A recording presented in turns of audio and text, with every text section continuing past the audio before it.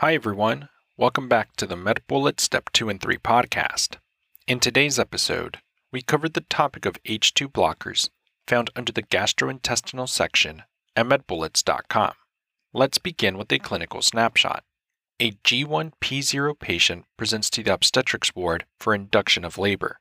6 hours after placement of an epidural, the fetal heart tracings reveal late decelerations. The obstetrician on call consents the patient for cesarean delivery. The patient last drank fluids 4 hours ago and has no significant drug allergies. For aspiration prophylaxis, the anesthesiologist administers the patient a combination of oral sodium citrate, intravenous metoclopramide, and intravenous ranitidine. Let's continue with an introduction to H2 blockers. In terms of their mechanism of action, they indirectly inhibit proton pumping by blocking stimulation via H2 receptors on parietal cells and enterochromaffin-like cells. This leads to a decrease in proton secretion by parietal cells. It has no effect on gastric emptying time. Clinically, they are used for peptic ulcers, aspiration prophylaxis, gastritis, GERD, and Zollinger-Ellison syndrome.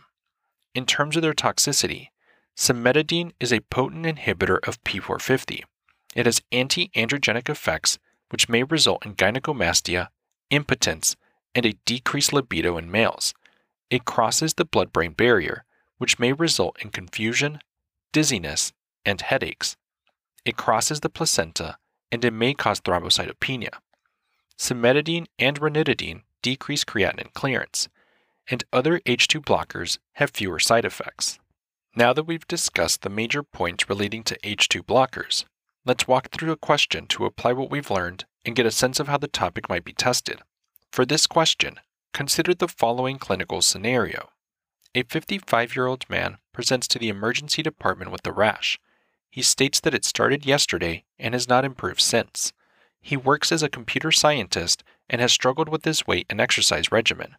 He recently started seeing a primary care doctor who diagnosed him with reflux and depression and started him on cimetidine and fluoxetine, respectively. He also uses nicotine patches and gum, and he is trying to quit smoking. His temperature is 97.6 degrees Fahrenheit, or 36.4 degrees Celsius.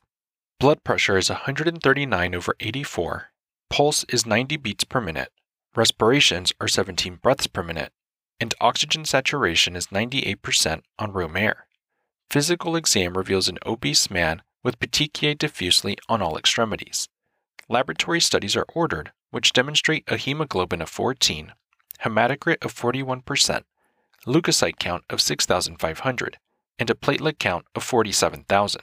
Serum sodium is 140, chloride is 100, potassium is 4.3, bicarbonate is 25, BUN is 25, glucose is 145, creatinine is 1.2, and calcium is 10.2. Which of the following is the most appropriate management of this patient? And the answer choices are: Choice 1, bone marrow biopsy. Choice 2, change home medications. Choice 3, prednisone. Choice 4, repeat platelet count in 1 week and advise the patient to avoid contact activities. Or choice 5, splenectomy.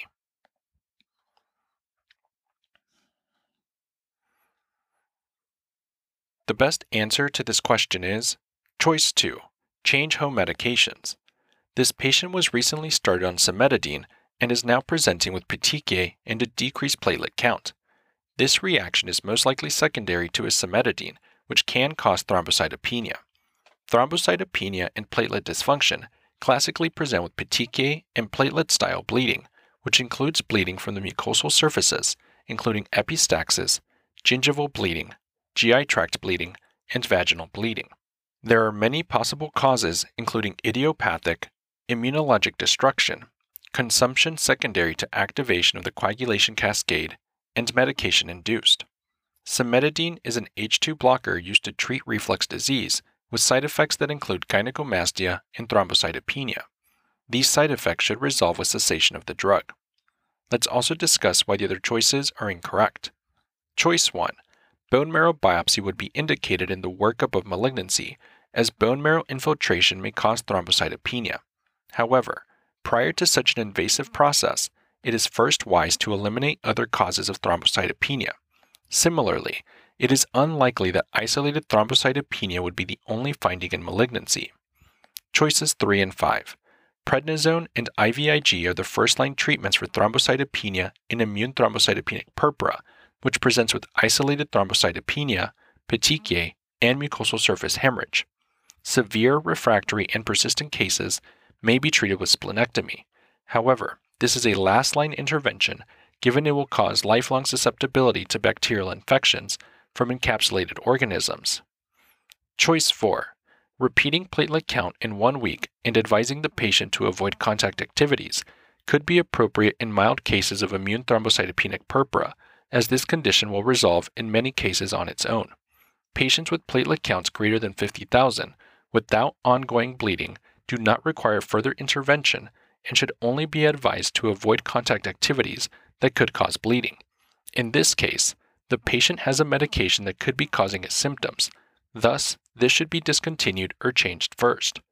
Finally, a bullet summary. Cimetidine can cause thrombocytopenia. That's all for this review about H2 blockers. We hope that was helpful. This is the MedBullets Step 2 and 3 podcast, a daily audio review session from MedBullets, the free learning and collaboration community for medical student education. As a reminder, you can follow along with these podcast episodes by reviewing the topics directly on medbullets.com. You can listen to these episodes on the MedBullets website or phone app while reading through the topic.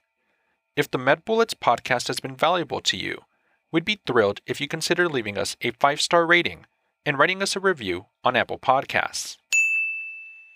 It will help us spread the word and increase our discoverability tremendously. Thanks for tuning in. We'll see you all tomorrow, right here, on the MedBullets Step 2 and 3 podcast.